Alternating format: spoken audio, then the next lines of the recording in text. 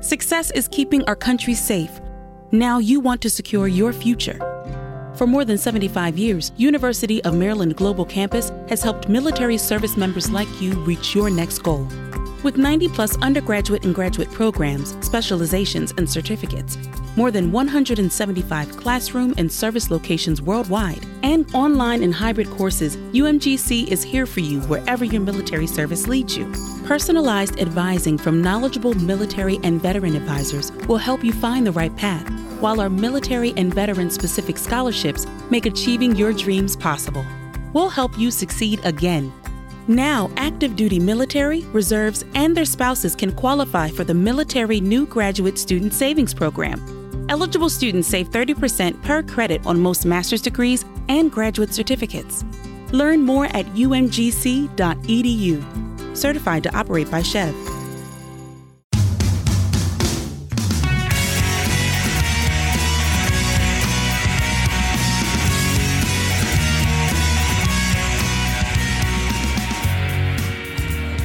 So we will just begin. Are you all set? You're good? All set, and then go ahead and make sure you talk like this. Okie dokie. Okay.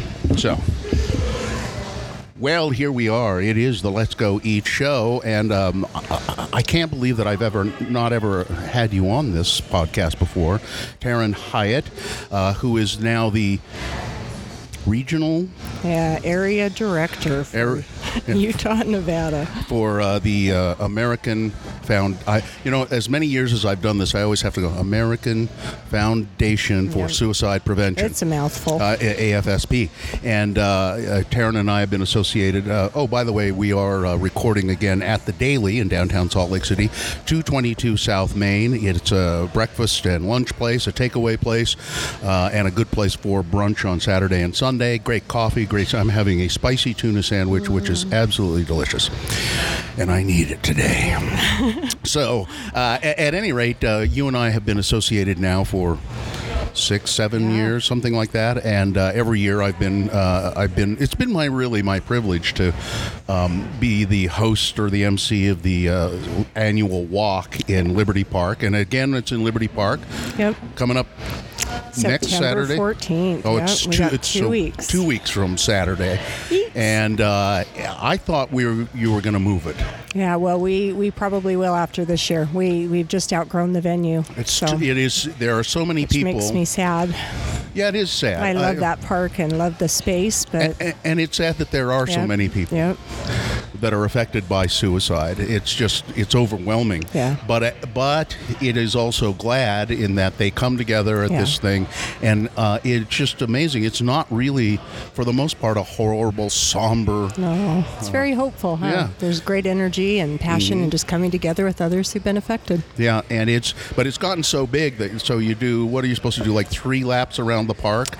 2 is what we encourage folks. They usually make it 1. Yeah, but there's 8,000 of them last year. I know, and they some of them are finishing, and there are people standing there who haven't even started because there's so many. But that's terrific, and it's a great event. We'll talk more about that. But I've never really talked to you much. Specifically, I know some little bit of it, but why you ever got involved in working with suicide, the families of suicide, people who've died by suicide, and working with their families, and working with people who have attempted or contemplated. Why did you get involved? It happened 17 years, which is amazing to even think that it's been that long. But when my dad died of suicide October 5th of 2002, and I was 26 years old, and it was not a surprise to us by any means. He'd struggled for a long time and had a previous attempt, but we just as his family didn't know what to do. We didn't know how to help him. We didn't talk about it. It was kept very hush-hush. He lived with really severe depression, and that depression manifested in a lot of physical illness. He'd had over 22 surgeries throughout the course of his life, which then left him addicted to opioid medication, and just a awful last few years he had, here on this earth. And so when he died, obviously we were encountered by a lot of ignorance and insensitivity around the topic, and people were, kind of cruel, but not meaning to be. Just that was the mindset then of he was a coward and how selfish of him and how could he do that to us. And I've had that that feeling. Not about anybody in particular, but somebody told me a story one time of a man who, and let's get the terminology right. I know it changes, but a man who died as a result of suicide. And it told me the story that had happened to them, and it was on Thanksgiving, and and I thought, what an awful thing to do to your family, ruin that for them for the rest of their lives and all that. So I've had those uncharitable feelings. Oh, before. Totally. And everybody's experience, is different and personal. I mean, even within my own family, my own siblings, we've all had our own experiences. I just personally wanted to be able to change the conversation. I knew because of my own experience. I had attempted multiple times as a teenager, and it was never talked about. And so I knew why. I knew what it felt like to be in that space, but I needed to know more about how to help people. And so I just sat in my kitchen one night, looking for resources back in the AOL dial-up days, and, came across AFSP, and real quick learned there wasn't a chapter in Utah. So I said, okay, what do we got to do to bring one here? And that's when they said, we host these events, the Out of the Darkness Walk, start one so you can start raising funds that can sustain a chapter. And that's where it started. With you with the walk. Yep. We did our first one down in Provo, actually, in 2007, and then it moved up to Wheeler Farm and was chaired that year by another gal, and then we did it at Wheeler, moved to Sugar House, and then outgrew Sugar House and moved to Liberty. So this will be our 13th year. Yeah, the first one I did was in Sugar House. Yeah, that's right. And so that just brings up multiple questions. You talk about your own attempts, and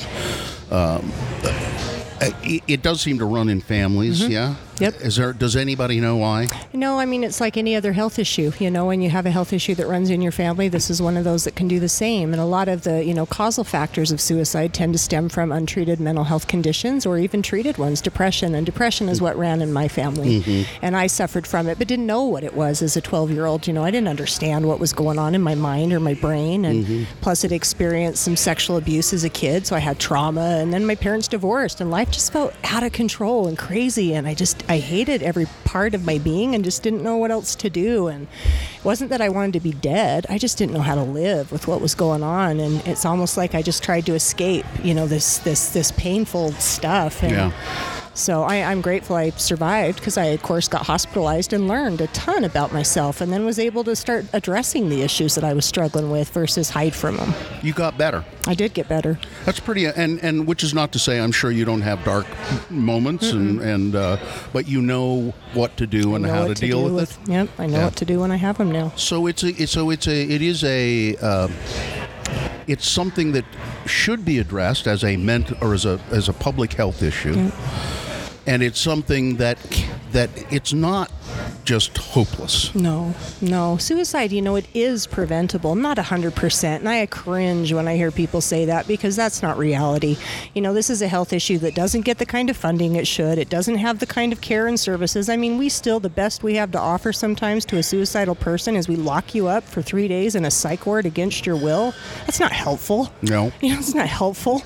No person that has to endure that experience, they're like, first thoughts are, I'm never going to tell you I'm suicidal again.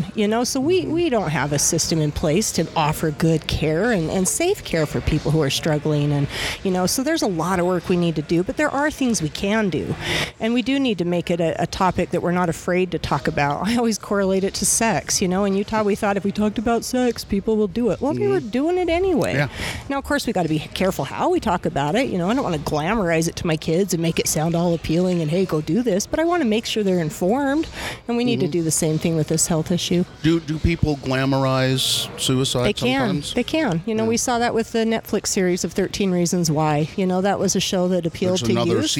Another season of it. Coming. Is it not helpful? I haven't seen it. I've read something about the controversy. Yeah. You don't think it's helpful? It's detrimental. No, it's detrimental, and it's because they graphically, first of all, show this young lady take her own life. And that's where it gets tricky, is when we talk about how to do it. That does put people at risk. and why show this young lady go through all this tragic stuff and die? Why not show her get past it? Why not show her get over and through it, get support and help, I know it's not what sells, but man, they missed the boat. And again, it was geared towards teens. Yeah. So teens that could relate to this young lady, well, then they mimic behavior they see her do. And we did see an increase in suicide attempt and death, after that show came out. So it is glamorized too, and the great artists of the day, Hemingway, he puts a shotgun in his mouth, what a man, he couldn't stand the pain of living anymore, and so that was the way to deal with it.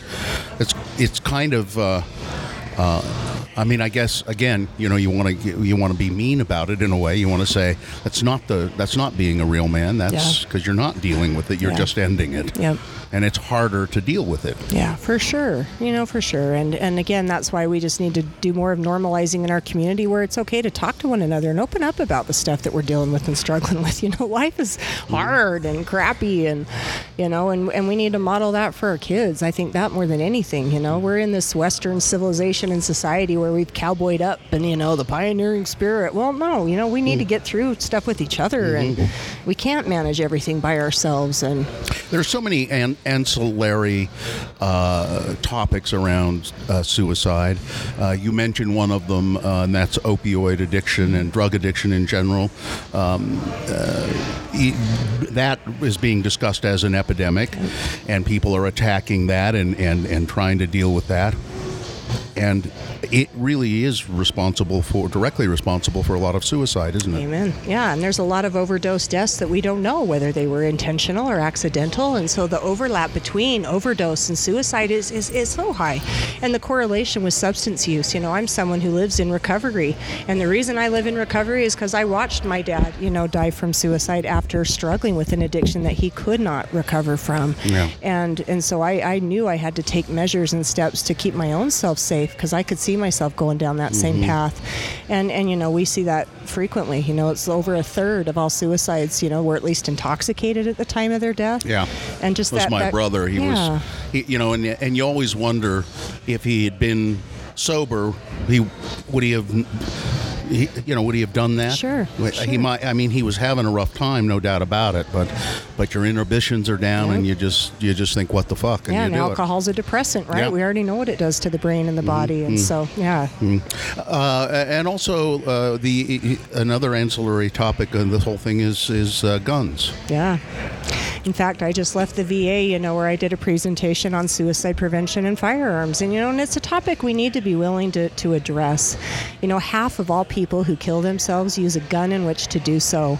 That is our biggest opportunity in suicide prevention. Doesn't mean we can't own them, but it means we need to start talking safe storage. How are you storing that gun? What are you doing with the ammunition? Is it really, truly locked up, not just on the high shelf, and who has access to it?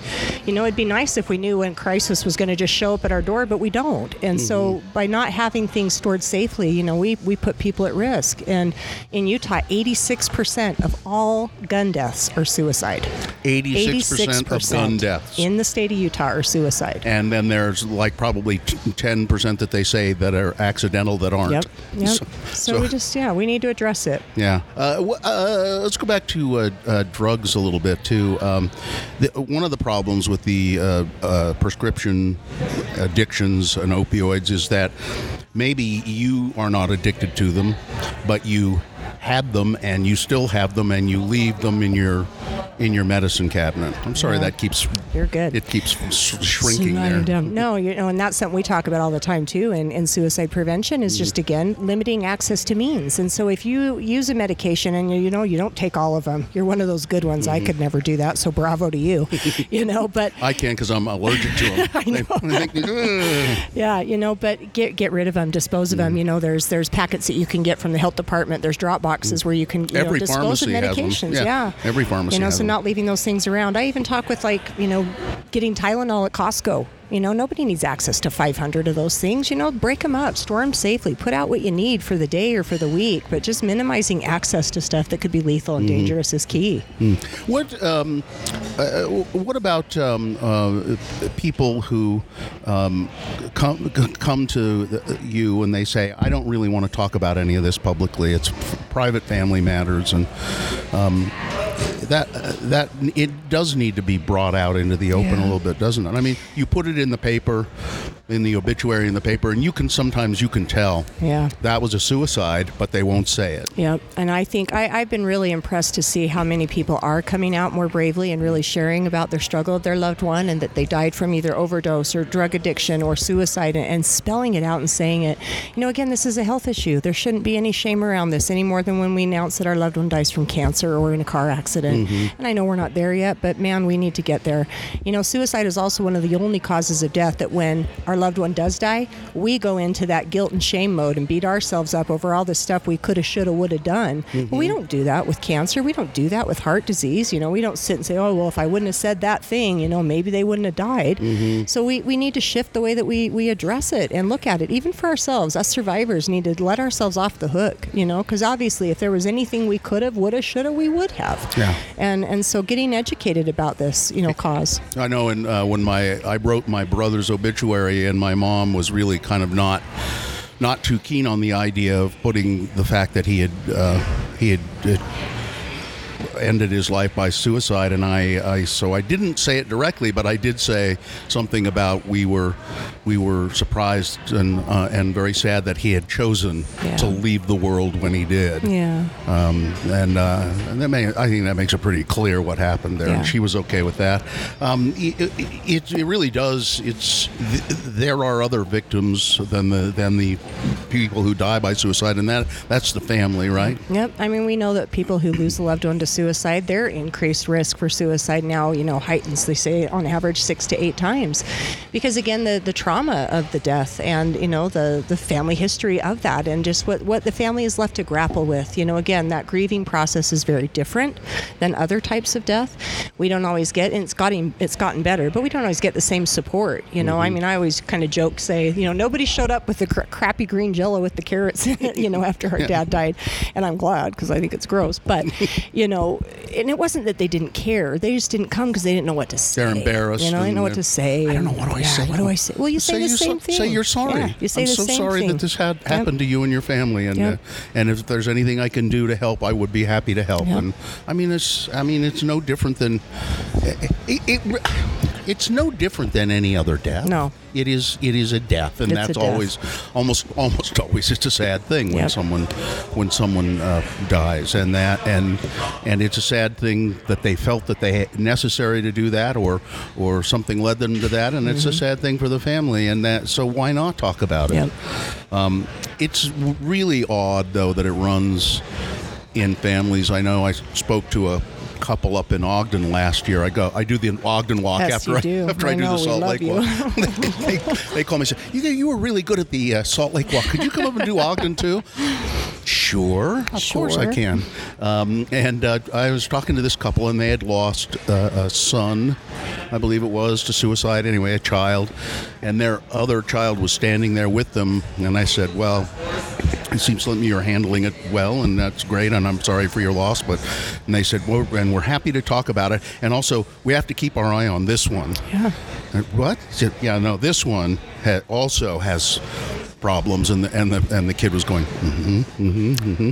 and so, but that was good. They had a grip on it. Yeah, we have a couple families who walk in our walk that have multiple children that they have lost, and what I see, and again, this is something for us as society members to be mindful of. When a parent loses a child, we rush in and support the parents, but what about the kids? They lost a sibling. Yeah, and a lot of times kids are told, be strong for mom and dad. Well, who's being strong for them? So again, if we as a community could really just rally around the whole family and take turns maybe helping out with the kids, give mom and dad a break, or vice versa. We we need to be mindful of all of us. So we attack this problem head on as much as we can, and I know you work every day doing that and dealing with it. But then these peripheral issues again, guns, drugs, and then there's something odd at play in our society here in Utah, and in other places as well, and that is sexual orientation. Yeah. That seems to be a big factor as well, doesn't it? Yeah, 100%. Again, our communities and our nation has not quite yet come to the rallying point that we need to love and accept people who identify differently. Mm-hmm. We don't even do that with political views or other things. We struggle. But yeah, folks of the LGBTQ community do have heightened risk for both suicide risk and attempt, and we need to be more mindful of how to help them feel included and a part of.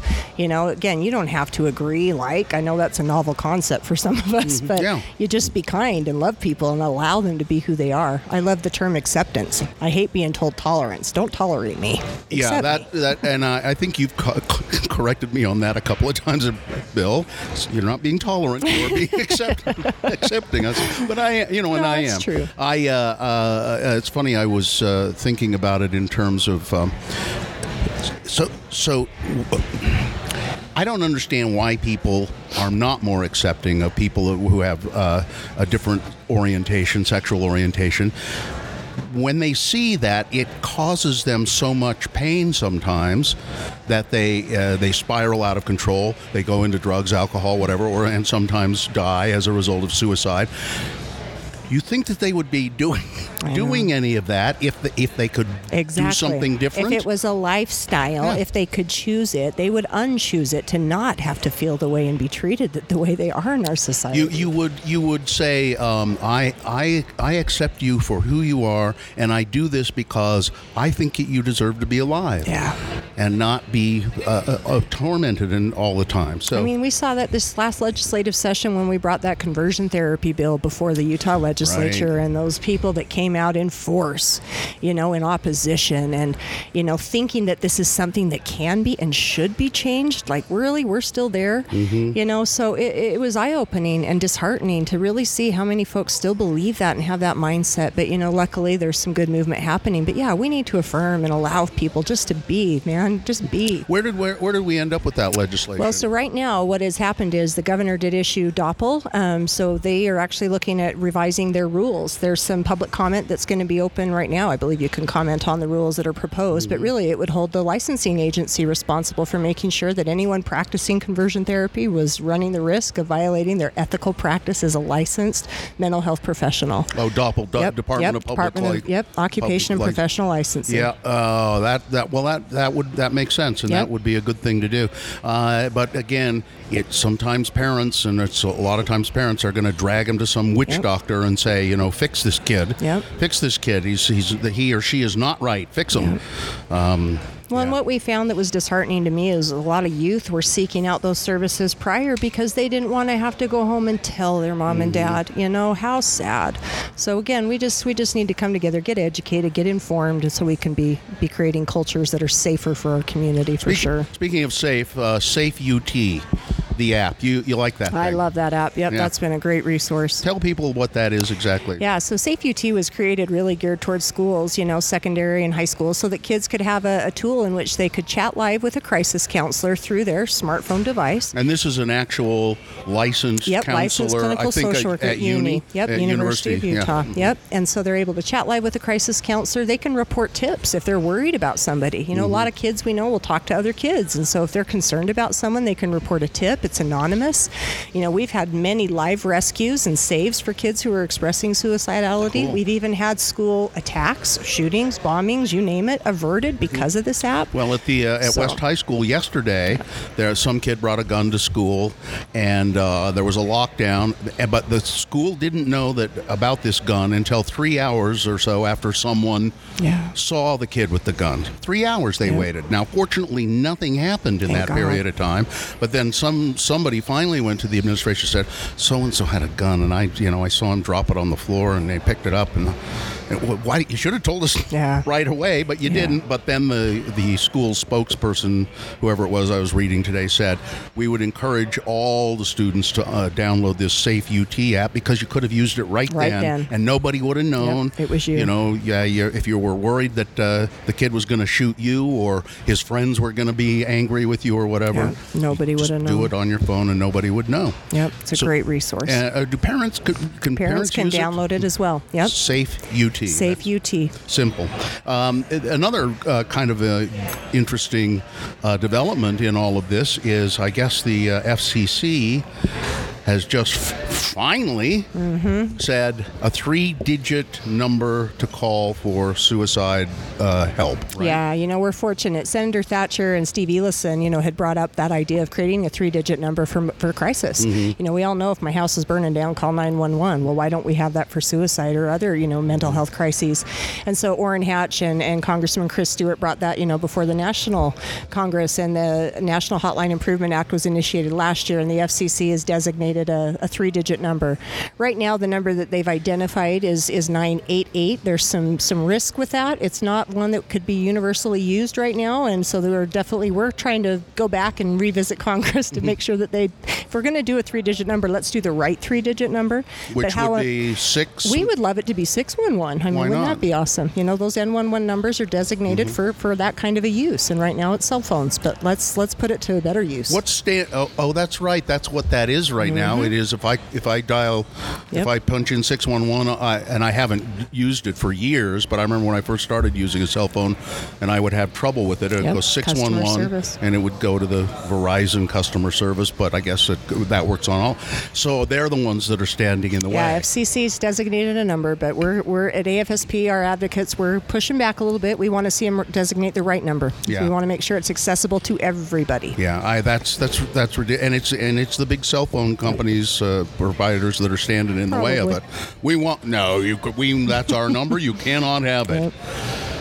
Maybe they should start talking to them directly. Yeah. Let's get all the executives of these companies together, Verizon and AT&T and Sprint, and the presidents, the CEOs, the vice presidents, the regional presidents, and get them all in a room and say, I want you to raise your hand if you've had anyone in your family die as a result of suicide. Yeah.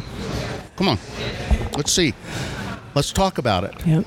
Do it. I don't understand why people just fuck around with this stuff and bullshit. It's the bureaucracy. Just get to it. Yep. Get to the meat of the problem. Yep. Here's what the deal is, and you've all been affected by it, so let's fix it. And let's fix it now. All right. So to be continued, but yes. We're almost done here, but let's talk a little bit about the walk. It's in 2 weeks. Yeah. It's on the... So it's on the 14th of September. Yeah. Yep, at Liberty Park. So if people want to be involved in this, and believe me, this is a wonderful, open, caring group of, it's more than a group. It's 8,000 or more people. It'll be more this year. Yeah, I'm guessing it will. It was huge last year. Yeah. So if people want to be a part of it, get involved with it, see what it's like, what should they do? Yeah, so you can register online prior to, if you just visit afsp.org/SLC for Salt Lake City. You can register. You can create a team, invite others to join your team. It is a fundraiser, but you don't have to pay a ding darn dime to participate. You can just come and walk. You're a country so there's no registration fee, but we'd love you just to come and be a part of this day if you've been affected, and that doesn't have to be loss. If you've struggled or you just support people who've struggled, come out and join others who get it. We do an entire resource fair where there is every local mental health and group out there so you can see what services are available in your community.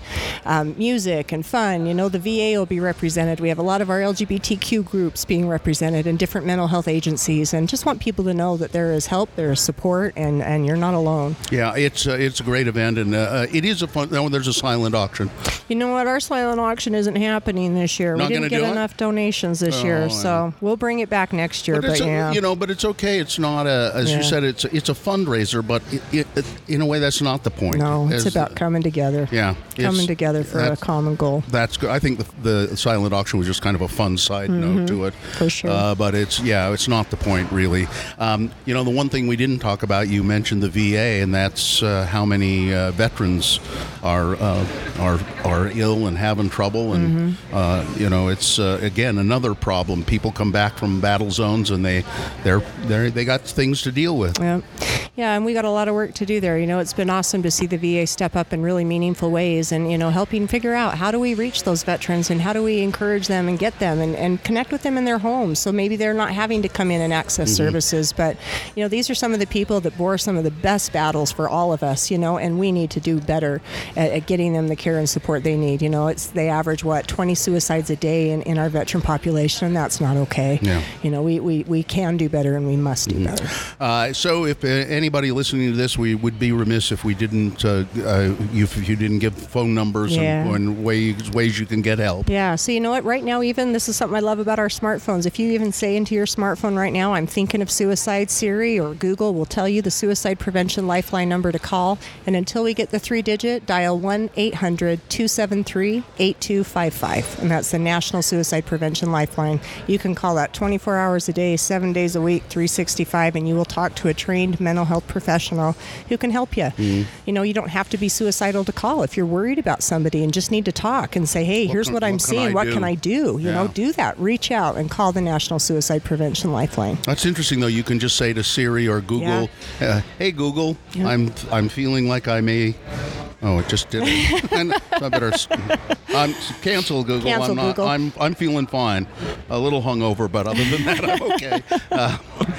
Taryn, it's a pleasure. Yeah, we haven't you too. We haven't really sat down and talked like this, I think, for a long time, and that's I good to do. appreciate it. And then I don't see much of you when we're at the walk on the 14th. Because we're running around. Yeah. Well, I'm just sitting on my ass or standing behind a microphone, but you are going a mile a minute, and it's great work that you do, and thanks a lot. Well, we appreciate you very much. I hope you bring a special element to our event, and people ask every year if Bill's going to be back. So thank you so much for dedicating the day to us. We appreciate you. I will do it as long as I can stand up. I appreciate it. Or sit down. Or as long as somebody says, "You're not making any sense anymore, Bill. It's time to stop." Taryn Hyatt, American Foundation for Suicide Prevention.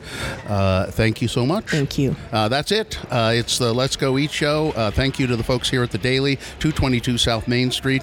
I had this spicy tuna sandwich. Is great, and I assume your coffee is... Oh my gosh, I had their new white chocolate. She says they make it themselves. Iced white mocha.